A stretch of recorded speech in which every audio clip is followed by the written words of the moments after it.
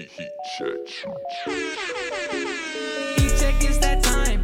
Don't step out of line. If you get that curse, yeah, pitting on his grind.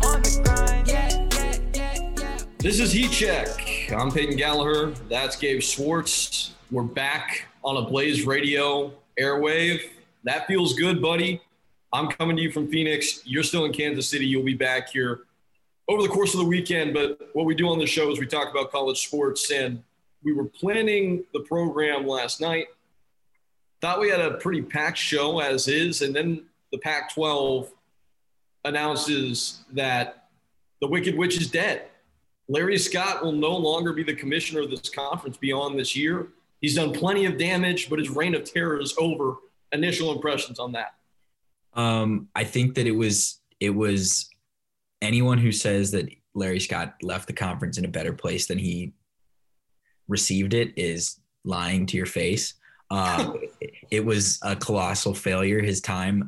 And really the only saving grace is that he lucked into taking over early in the decade, or at the end of, I think it was 2009, he took over, and he lucked into having Chip Kelly and Andrew Luck in the conference at the start. And that kept them relevant in football. And as soon as they didn't have that little Chip Kelly, Marcus Mariota duo and Andrew Luck and Jim Harbaugh and David Shaw, it was over. And things have gone south since. They haven't had a college football playoff team since 2016. Only one team, Oregon, made it to a Final Four during his time. And not to diminish Olympic sports and such, but he overvalued Olympic sports and he undervalued the importance of being nationally relevant in men's basketball and football. And at the end of the day, that coupled with the complete lack of an understanding of the elevation that Fox and ESPN could have for the Big Ten Network and the SEC Network and the ACC Network has left the Pac-12 on the outside looking in, and also at a pretty large financial loss.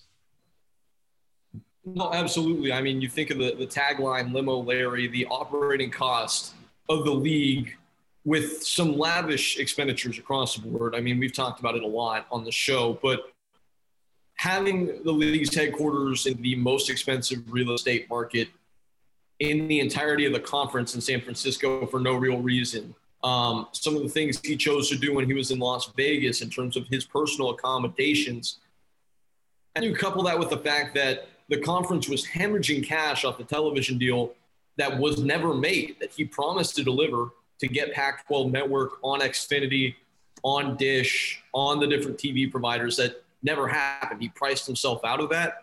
And to watch the other revenue models flourish across the country with the SEC Network, you already touched on the Big Ten Network, now the ACC Network, that model failed so miserably. And I think that is what, honestly, more than any of the things that he did competitively with the league, that failure of the Pac-12 Network on at least a television perspective is going to be the biggest thing on his CV in post. Yeah, and basically what he will be remembered for is the complete erosion of the Pac-12 brand. I texted you a couple nights ago while I had Duke Pitt on. And I said, because my thought was these are two teams that are decent, average at best. And it feels like, to me, it's on a Super Tuesday matchup for ESPN and such, because people understand, or at least perception-wise, think that the ACC is above the Pac-12, when in reality, the Pac-12 is what people think the ACC is this year in basketball. And better things in the Pac-12 have happened where USC goes 11-2. They have a lottery pick in Mobley, and they're not ranked. That would not happen in the ACC.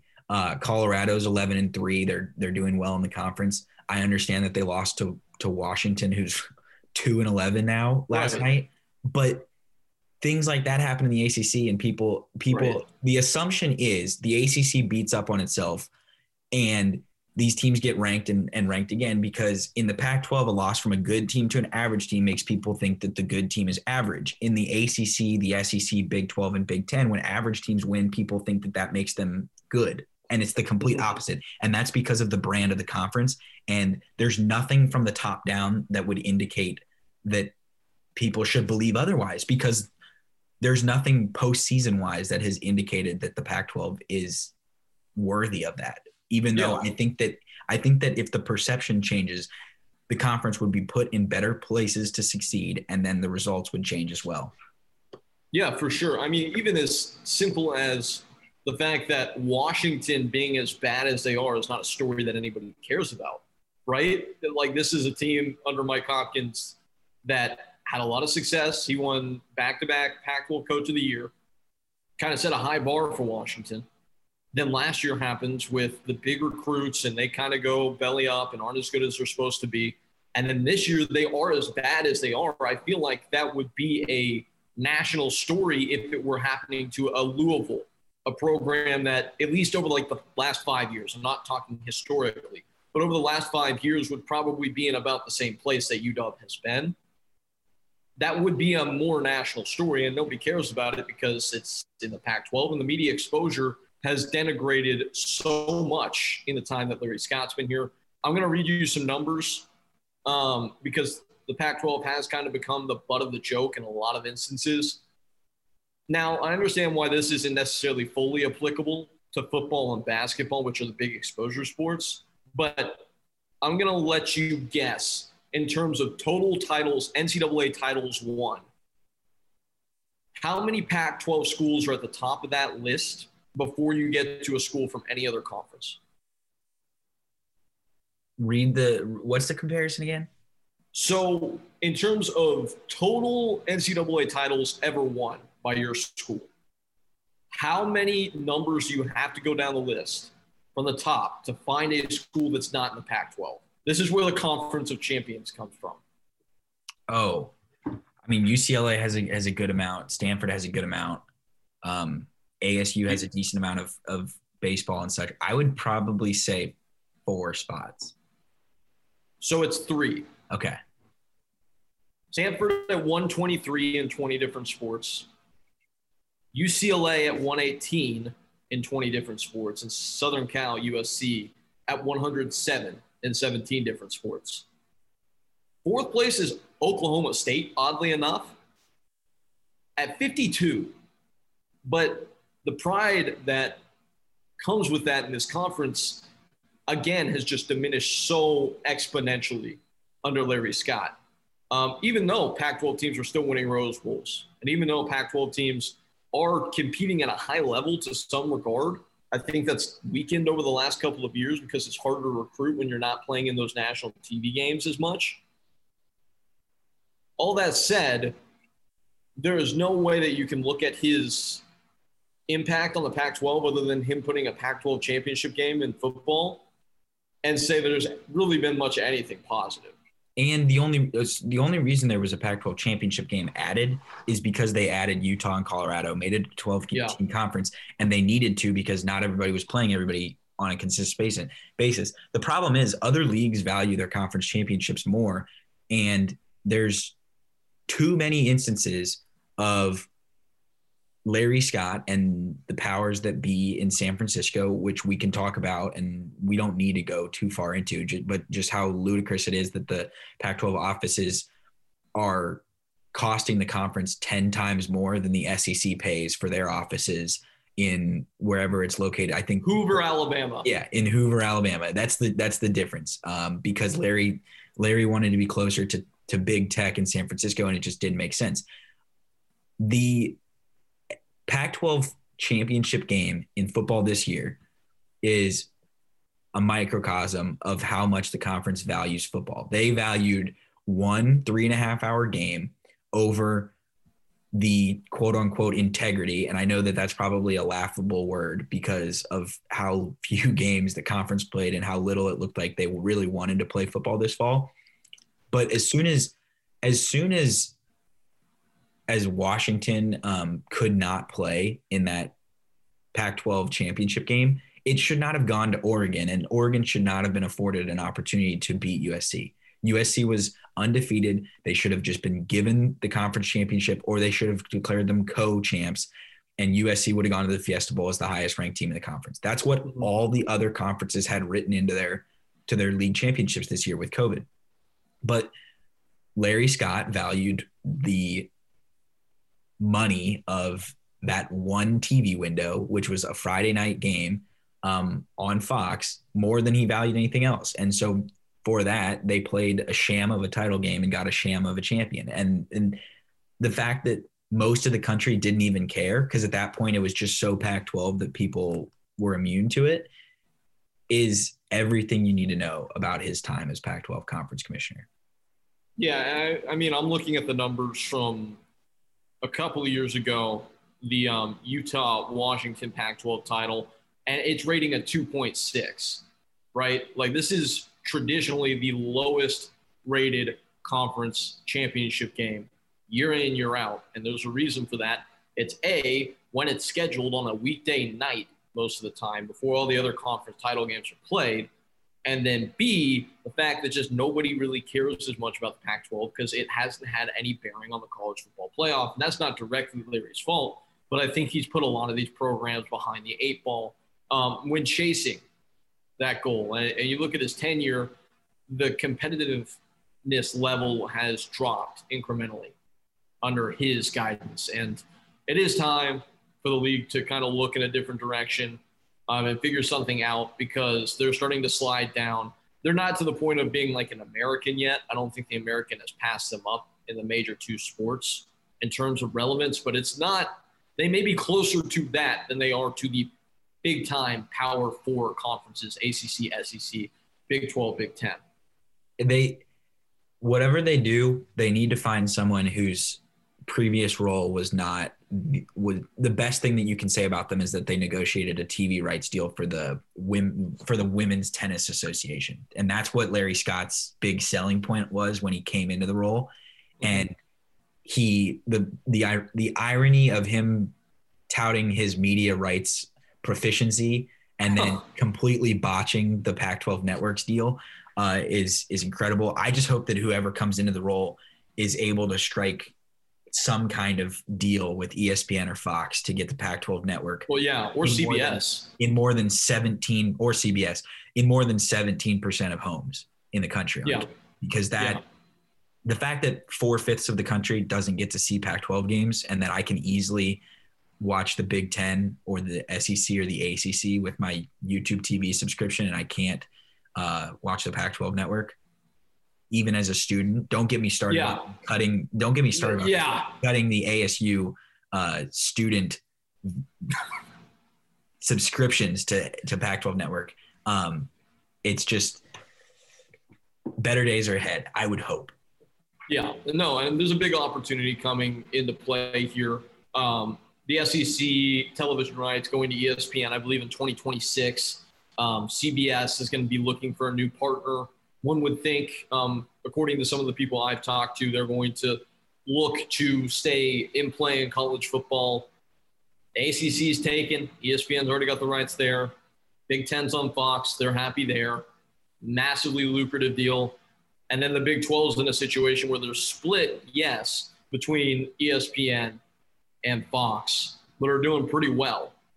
The natural partner would be the Pac-12 for CBS, and I think it'll be a really big indicator of where the conference is at and where it might be going forward based on what CBS chooses to do, whether or not they choose to pay exponentially more to get the rights for the Big 12 because they think the product is going to be that much better, or whether or not they decide to couple up with the Pac-12 here in a couple of years. I think will be very telling.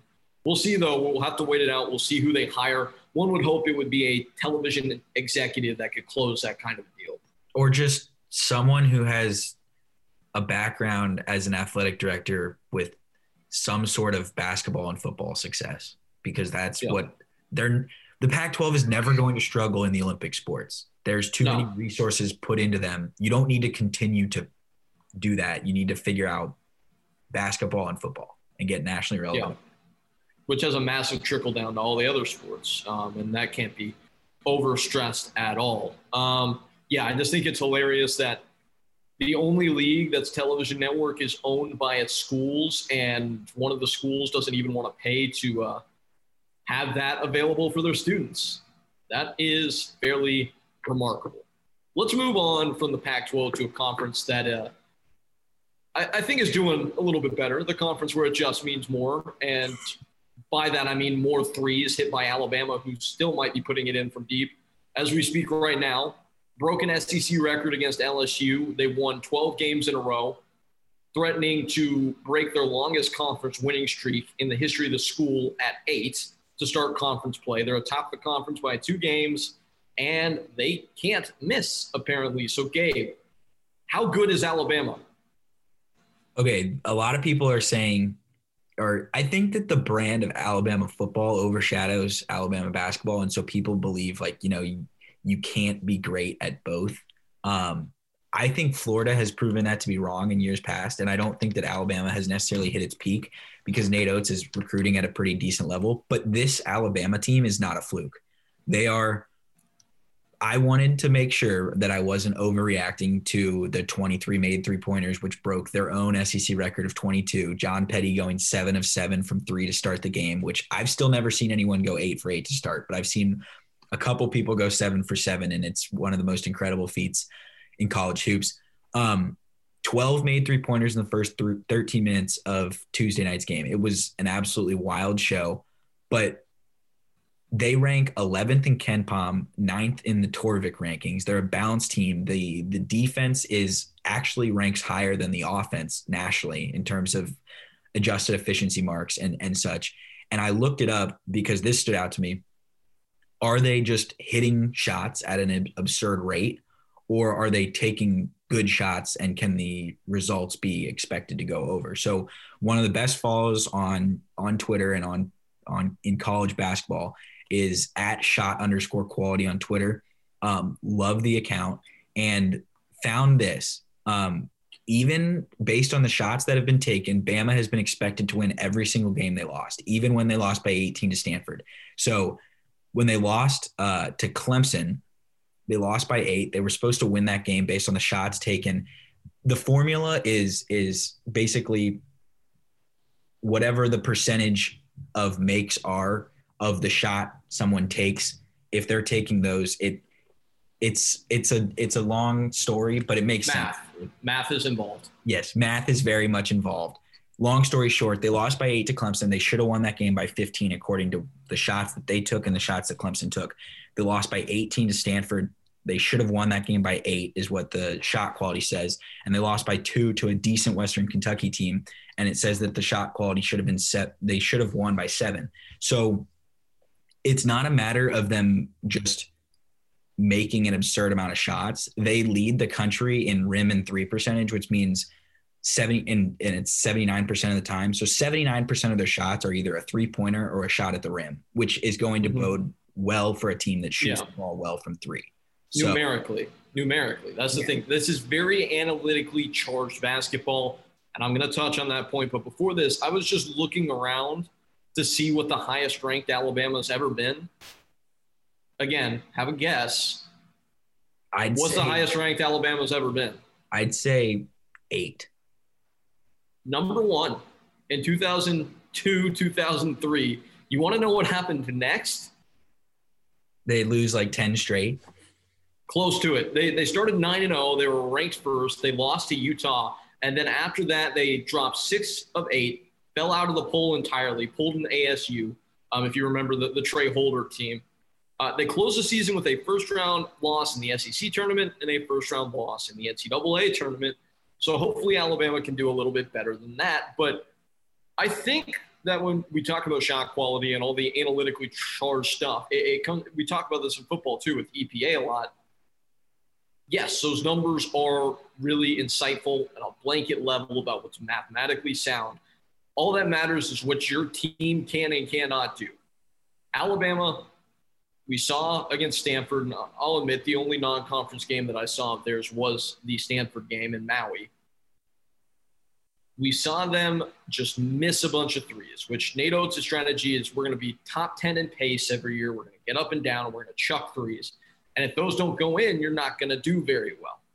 They're going in now at an obscene rate, and I think Alabama is somewhere in between that. They're very hot right now, but John Petty's not going to start game 7 for 7 consistently. They've got really good players. Herb Jones, Quinterly, Josh Primo, who's mocked as a potential lottery pick, and they've got one of the best shooters, just out-and-out strokers of the basketball in John Petty in the nation, and I admit to all of that. What happens when Alabama has a half where they go 2 for 12 from deep and are down 10? Do they have what it takes to come back in a game? That's what I don't know yet. I think they're good. I think they're a top 25 team. They're dominating in the SEC, and it's not like they've beaten the bad teams of the SEC to get to this point. They've beaten everybody. They've beaten Arkansas, they've beaten LSU, and most importantly, they won on Rocky Top and beat Tennessee. And, oh, by the way, they also handed Calipari, his worst home loss at Kentucky in the process. So they're real in that sense. And, yes, they are absolutely a tournament team. And because of this head start, and we'll talk about Tennessee here in a moment, the fact that Tennessee had an absolute dud in Gainesville and fell 2 behind in the SEC standings, Alabama looks good there. I still think Tennessee is probably the best team in the SEC. But Alabama has played like it in SEC play because they're making threes. I just don't know if they're going to keep doing that at this rate. I mean, they make a very good percentage, a quality percentage of threes. And the reason I'm not worried is it's not like an Iowa situation where they can score out of the gym, and Iowa is a historically good offense, actually. But the defense isn't on par. The defensive numbers are just as impressive. It's not like there's some giant gap between they're a top 5 offense and they're a top 25-ish defense. They're a top 12 offense, or a top 12 defense and a top 15 offense. The defense is actually better than the offense, and I think that that's why that these numbers aren't necessarily flukes, and I think that they'll be able to continue them. You mentioned Primo is a potential lottery pick. At least I saw him mocked as a first rounder next year because he's only playing 19 minutes a game this year and such. Yeah. But between Petty and Herb Jones and Shackelford and Quinterly, there's a lot of depth.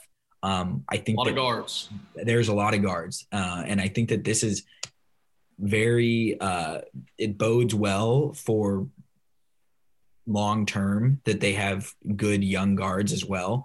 And the recruiting is continuing, and they have a 5-star guard coming in next year as well. Davidson, one of the top 5 players in the country. Yeah. And that bodes well.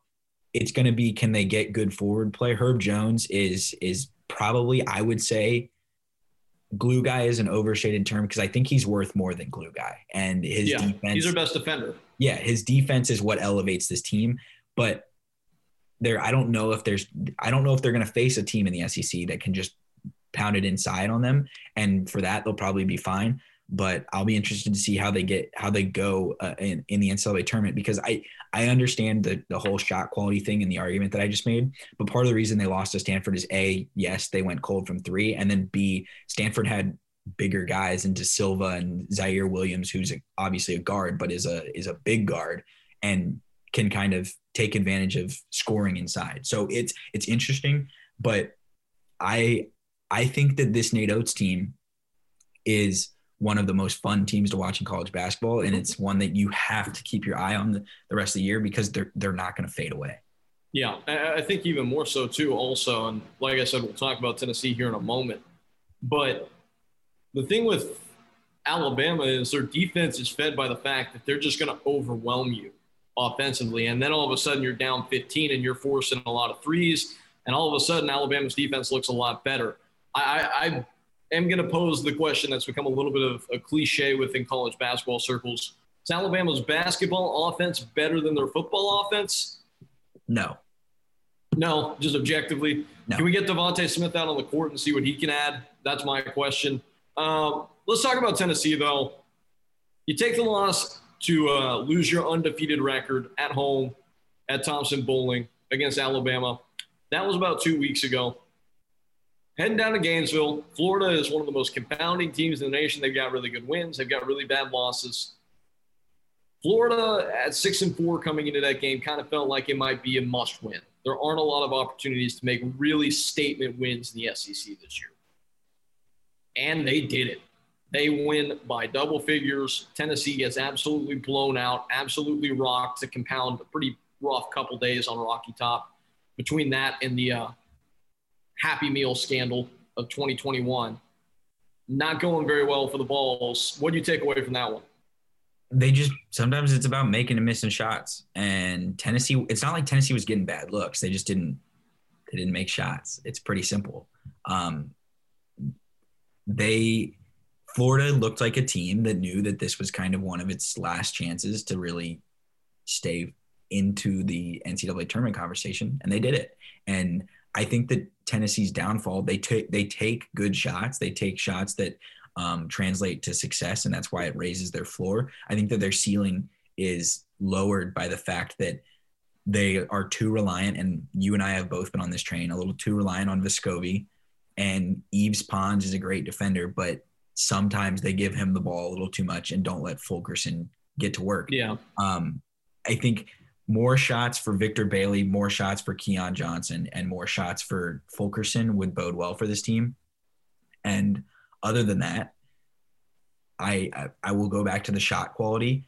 They are the best team in the country in terms of they take smart shots, and sometimes you just miss them and it gets ugly. But especially gets ugly on the road, and a lot has been made about fans and no fans and such, but like hate to stereotype, in the South, there are fans and such. So sometimes you get down on the road and you just kind of crumple. Maybe that's not the best sign for the ability to like fight through adversity in the tournament and such. But I think sometimes you just have ugly nights. Like this felt very Texas over Kansas, like where maybe the margin of talent isn't that great of a gap. And sometimes you just miss shots that you typically would make. And I don't know, I haven't looked at the schedule to see if Florida goes back to Tennessee, but I would anticipate a rematch would be significantly closer, if not a guaranteed Tennessee win. Yeah, and I can see it. The thing that I would say is sustainable is Florida did a really good job of passing the ball around Tennessee's defense, getting them in scramble situations, making them try and run guys off the line in the corner, and then penetrating and get buckets in the lane. They did a fantastic job of that. They stayed out of foul trouble, too, which kept Tennessee from getting the easy ones at the line.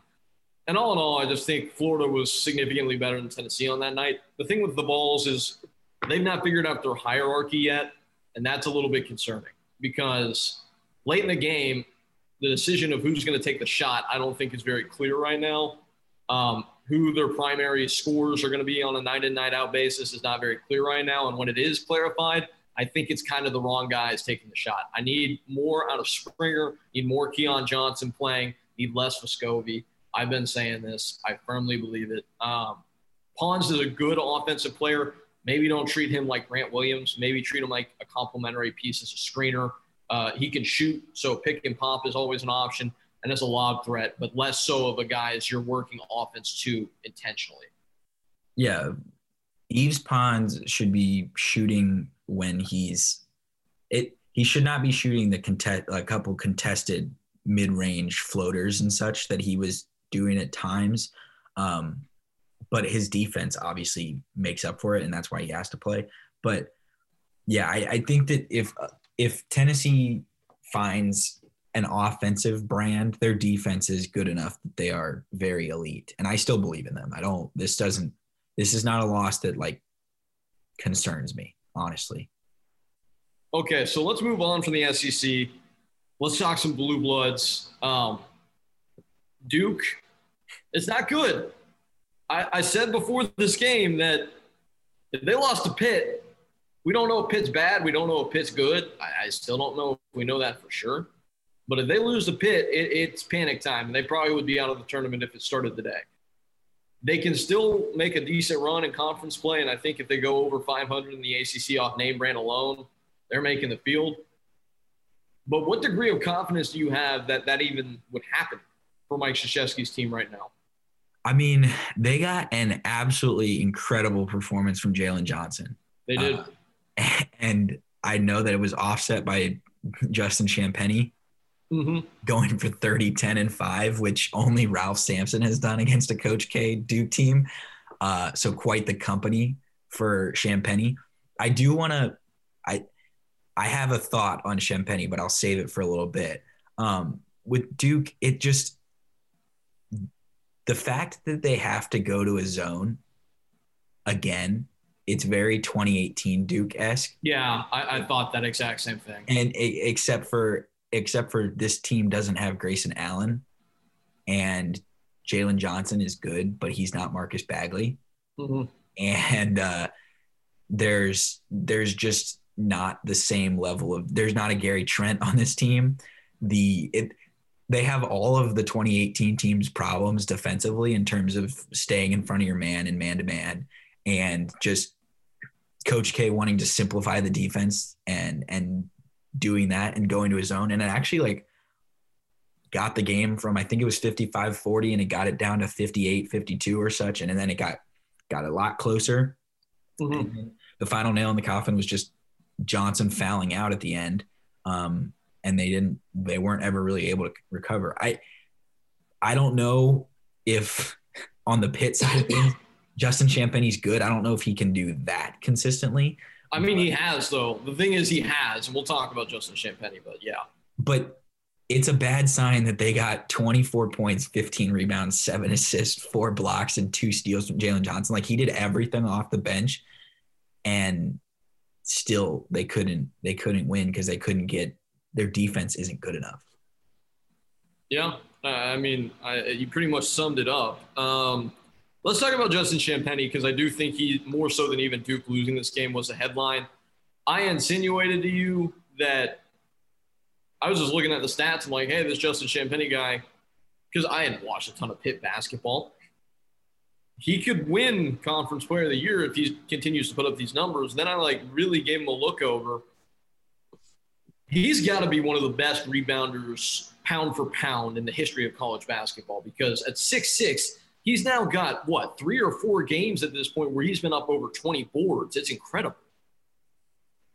Yeah, I mean, he's bouncy. And I was anti-Duke's defense, and I think that their defense is – they're going to a zone and that – yeah, clearly – and all of that. I don't think that Krzyzewski necessarily believes in his defense very much.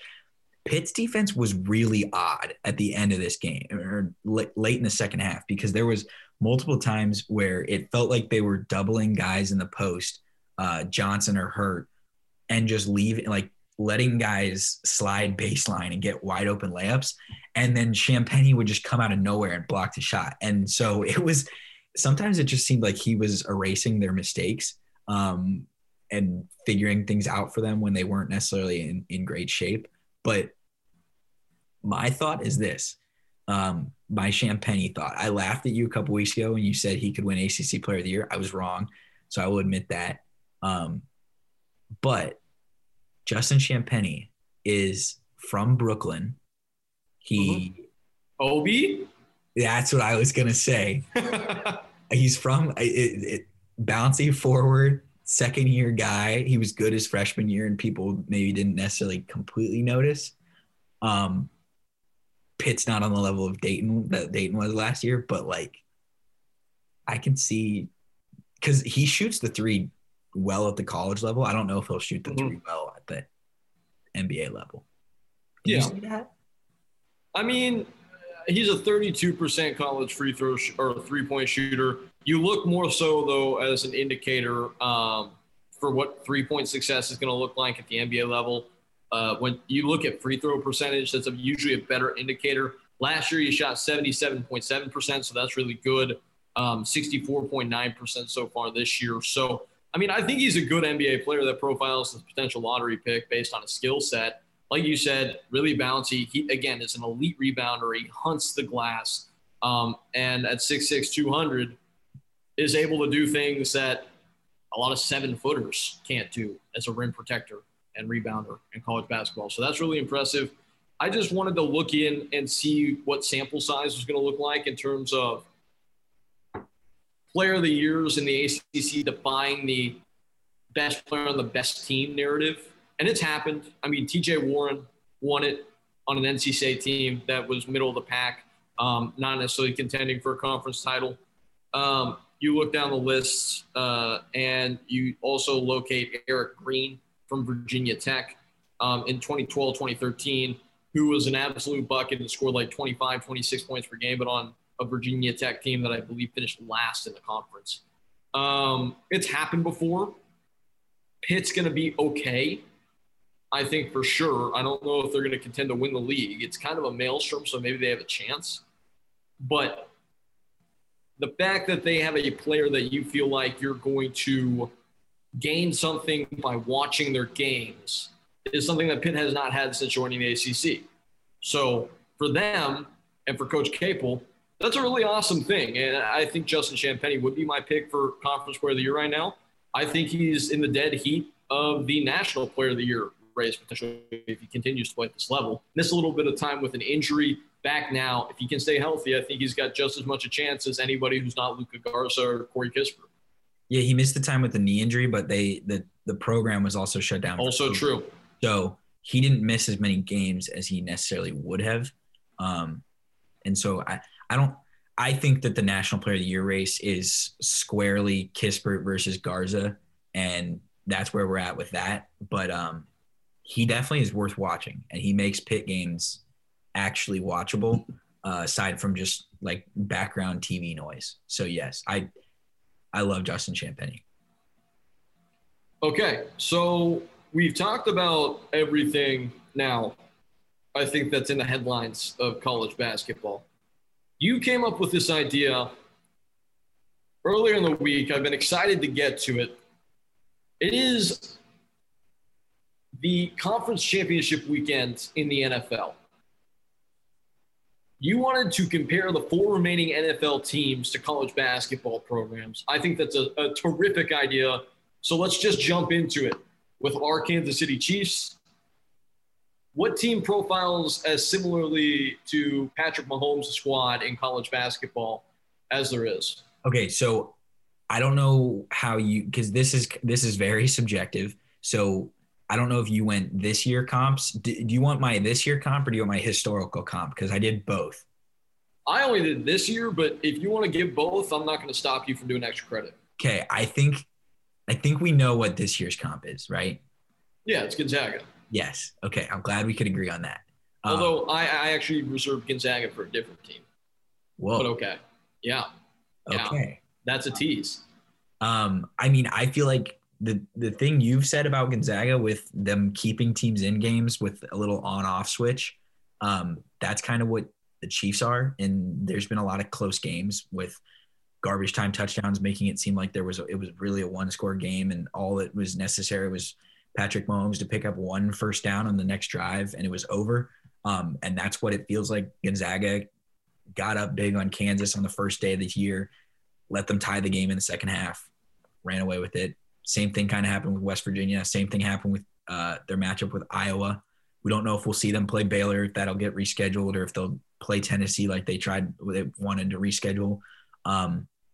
They get down against St. Mary's this past weekend, and then they run it off.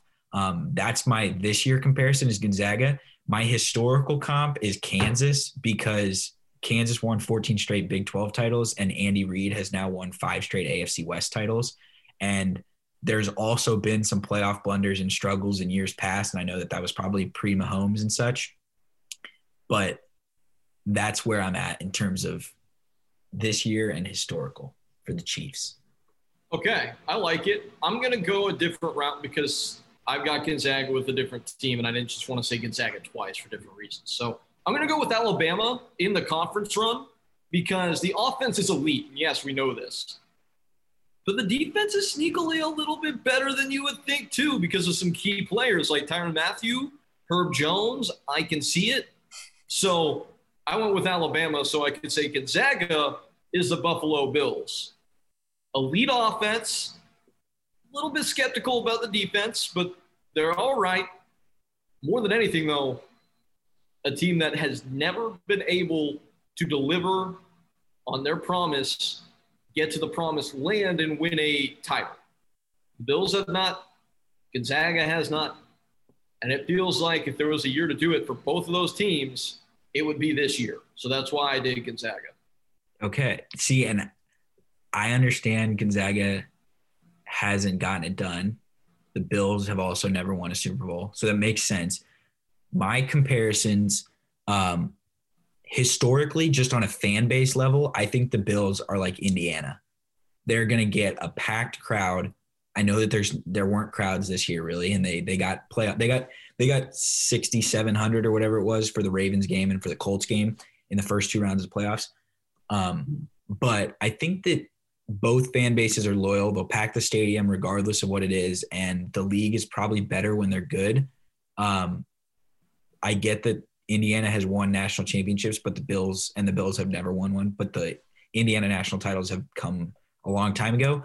But if you want a team that's really good with a great offense, that defense can kind of get exposed at times, I would say Iowa for this year, because the Bills defense has held the Ravens and Colts to 2 points per red zone trip in the 8 trips to the red zone that they've had so far this year.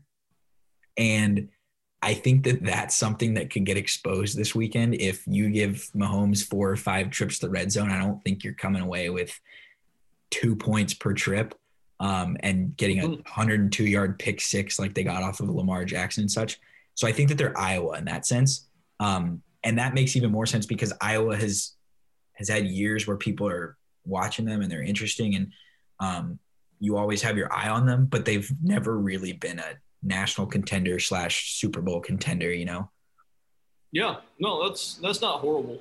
I was looking for an Iowa comp. I couldn't really find one, but if there was one, I think it is definitely Buffalo. Let's move to the NFC. I've got a really good one for Tampa, so I'm going to let you go first. Okay, I struggled with Tampa Bay and I struggled with the Packers. I guess my Kansas City nature had me a little more clear-minded on the AFC.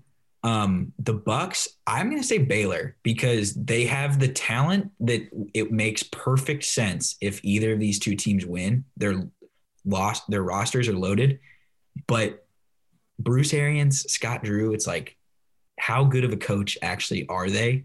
And if at the end of the day, if Scott Drew is cutting down the nets, or if Bruce Arians is lifting the Lombardi trophy, I had to take Tom Brady out of the comparison because there's nothing like Brady in college basketball in terms of a player, because obviously you don't get guys sticking around for 20 years and such. So I had to take Brady out of the equation and just go by talent. But if Bruce Arians is kissing the Lombardi trophy on February 7th, it would just be a little odd. See, here's where you went wrong. You forgot that it was a prerequisite to be 33 years old to play for Wisconsin in Great Guard. So that's my comp, because all of the Bucks' best players are really old. When you look at Antonio Brown, even guys like Levante David, and obviously Tom Brady, good defense, maybe at times carries the offense, but the offense sometimes randomly just explodes. So I went with Wisconsin there. And given how much I outwardly despise Wisconsin, although they've earned my respect, that's kind of how I feel the exact same way about the Buccaneers, where I think they're kind of fake, but they've won enough for me to respect them just a little bit. The other team, like my historical comparison, based on the way that this program like typically works, and then what we've seen from the Bucks this year, is Michigan State, because they struggled a couple times early in the season. They're pulling an Izzo? Yeah, and it felt like they were pulling an Izzo because you knew that they would probably get better as the year went on, and with COVID and not being able to get the full offseason install in, it felt like the Buccaneers were just kind of buying time and figuring things out, and then they added Antonio Brown and all of those types of things. Just felt like peaking at the right time. I don't know if they're necessarily peaking. I think that they kind of just took advantage of a football team in Washington that was playing its backup quarterback and was one of the worst division winners ever. And then an old and injured Drew Brees. but Yeah. that would be my comp. No, Drew Brees is old enough to be a redshirt freshman at Wisconsin.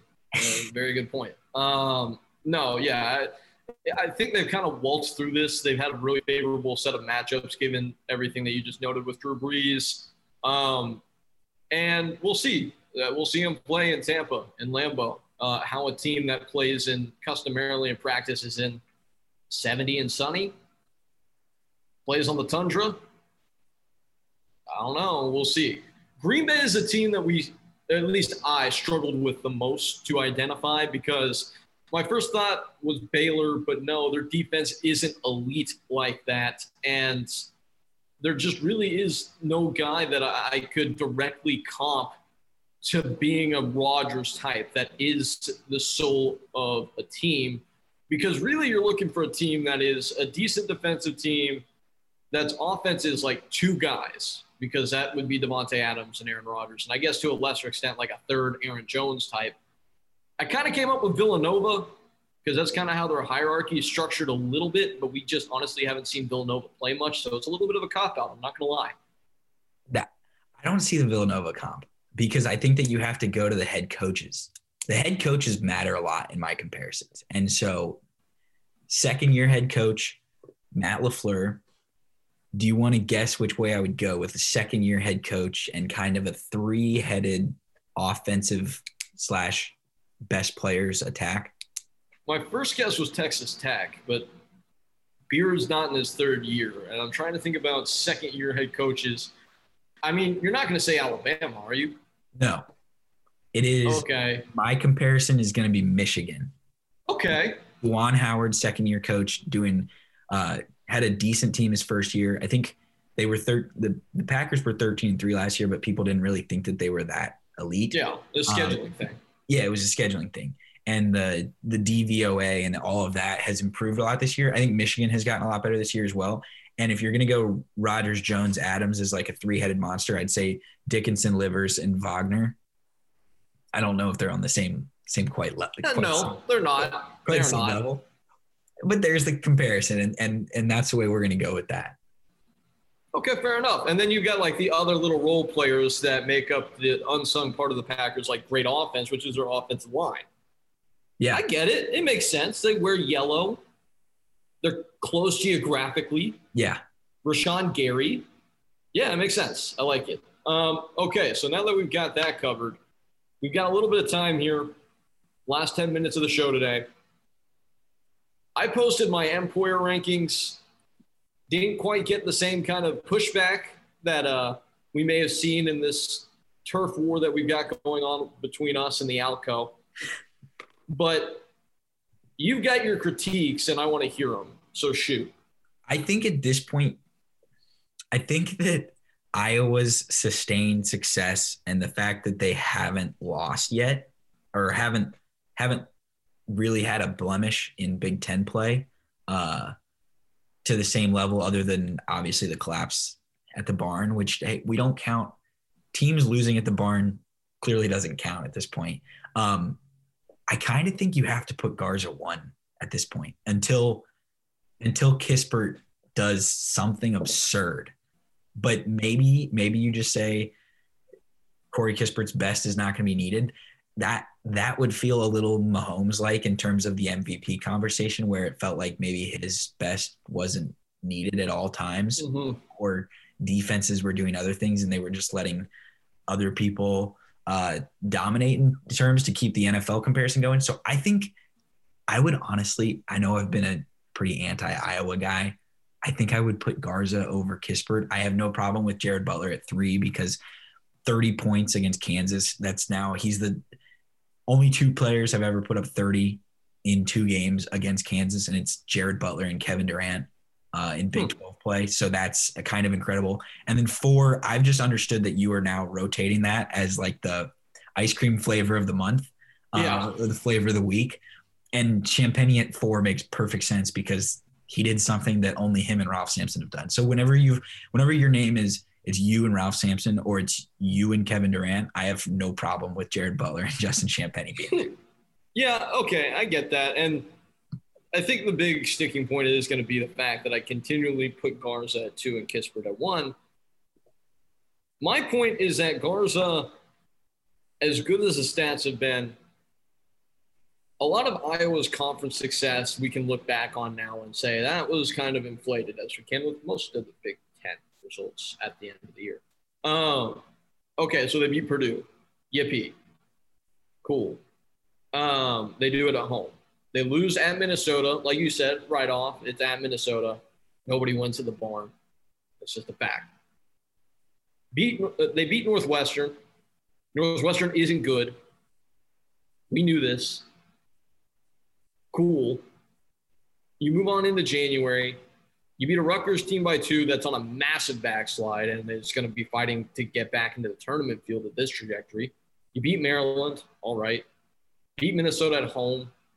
Whatever. It's Minnesota, and they're not playing at the barn, where they are 0-4 on the road. Minnesota is. Cool. You didn't play Michigan State, and you beat Northwestern again. When they play Illinois, when they play Michigan, when they play even teams like Ohio State and Wisconsin, I think I'm going to get a more clear read on whether or not I was right to keep him at 2. If Iowa wins the majority of those games that I just brought up, I think there's no way I can debate it, right? His stats are too good, and the team success is going to be there. Yeah, that's just kind of my stance. I think everything about the Big Ten is inflated, and I think he's kind of inflated. I agree with that, and we can get to scholarships and sanctions soon, but I find it hard to believe that 2 straight years he's going to get beat out by, and I think that Obi should have won last year. Yeah, but I know that Gonzaga is not a mid-major and shouldn't be treated as such, but I don't think that in 2 consecutive years when Garza is putting up historic numbers against Big Ten competition, which even if you think is not the same or isn't, even if we're on the page of the Big 12 is a better conference, I don't think that he can get beat out by a guy who played in the A-10 and then the guy that played in the WCC for 2 straight years. It's whether if you want to say that Kispert would be your national champion and it's your ballot and not a prediction, because what's going to happen is Garza's just going to win this thing. Yeah, I mean, when Billis made the comment that when Jared Butler was doing what he was doing against Kansas, and then Schulman's like, this is a National Player of the Year caliber performance. And it's like, yeah, he could be there clapping for Luka Garza. And it's like, okay, this might already be over already, but I'm going to stick to my guns for as long as I can. That's fair. They are my rankings, and I'm going to do what I want with them. James Bouknight out number 1 next week. Him not playing and his just sphere of influence on UConn winning the majority of their games is enough for me to justify it. Okay. It's just positive vibes. The best positive vibe giver in college basketball, James Bouknight. No, so, okay, you're in agreement, though, that the top 4 is correct, maybe just not the order. Is there anybody else outside the top 4 that you've got an eye on? I don't think so. Nobody in the Pac-12 really stands out. Maybe McKinley Wright, but then they lost to Washington. Yeah, so that's probably done for. Marcus Carr is not good on the road, or his team is not very good on the road, so he's probably out. I think the 3 at the top are pretty solid, and then 4 is just going to be a rotating cast. And I will say, I think Cade Cunningham, it was hard to drop him off the list just for not playing. But they have Baylor this weekend. That's a potential big moment for him, a potential huge moment for Jared Butler to kind of move himself from group 2 into that true contenders group, because he's been a little bit spotty. The other thing is he only had 7 points in Lubbock, so maybe that should have counted against him a little bit more, but they won, so it didn't matter. And that's Baylor. They're just so balanced that it's not going to be a problem most nights if Jared Butler doesn't get 30, but when he does, they look pretty unbeatable. Let's do scholarships and sanctions and close this thing out. I'll start with you. Where do you want to begin? I'm going to sanction the NCAA. I understand that it had to be done. I understand that they had to account for more time for COVID testing and clearing and everything for March Madness. But the tournament tipping off with a first 4 game on a Thursday, first round beginning on Friday the 19th, and then second round games being played Sunday and Monday. And then you come back the next weekend, and the Sweet 16 is Saturday, Sunday. Elite 8 is Monday, Tuesday. And then we get a Tuesday to Saturday turnaround for the Final Four. It's just less than ideal. I think that Thursday and Friday, 2 days of what would it be, 16 games each? Yeah. Are the two of the best days in sports, and that specifically that Thursday, because it's the first one, and it's almost like it's better when you know that there's still more to go. So just it's going to take me a little bit of time to grapple with the process and the thought of the NCAA tournament not being the same setup scheduling wise and viewing habit wise, but I'll recover. Okay, I'm going to give a scholarship to us for being right about Northwestern not being good, because when they won the first 3 games in the Big Ten play, you and I were like, why are they winning? This doesn't make sense, because we would watch the games and it's like, what are they actually good at? And it turned out they weren't all that good. I'm going to count it up here, but here are their last couple results. So they lost by 15 to Iowa after that 3-game winning streak. Then they lost by 19 to Michigan. Had a second half in which they made 2 shots against Illinois and lost 81-56. 10-point loss to Ohio State. Another 23-point loss to Iowa. And then last night against Wisconsin, they lost by 16. After the 3-0 start, they've not come within double digits of winning a game. I mean, I want to point out that you said that you thought that they were very close to becoming almost a tournament lock, and I talked you off that ledge, so... I said they had done enough if they won 2 more games against good teams and then were able to just beat the dregs of the Big Ten, they'd be set. But the nature of these losses is going to make it impossible. Yeah, they're not recovering from this. For everybody who told me, you were wrong about Northwestern, they actually are really good. I'm like, I just don't see it. Take this, because they're awful. Yeah. I'm going to give a scholarship to McDonald's. Oh, my God.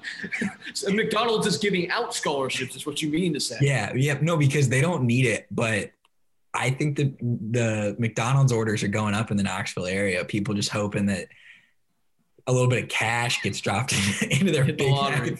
So literally securing the bag for the McDonald's drive-thru. I like that.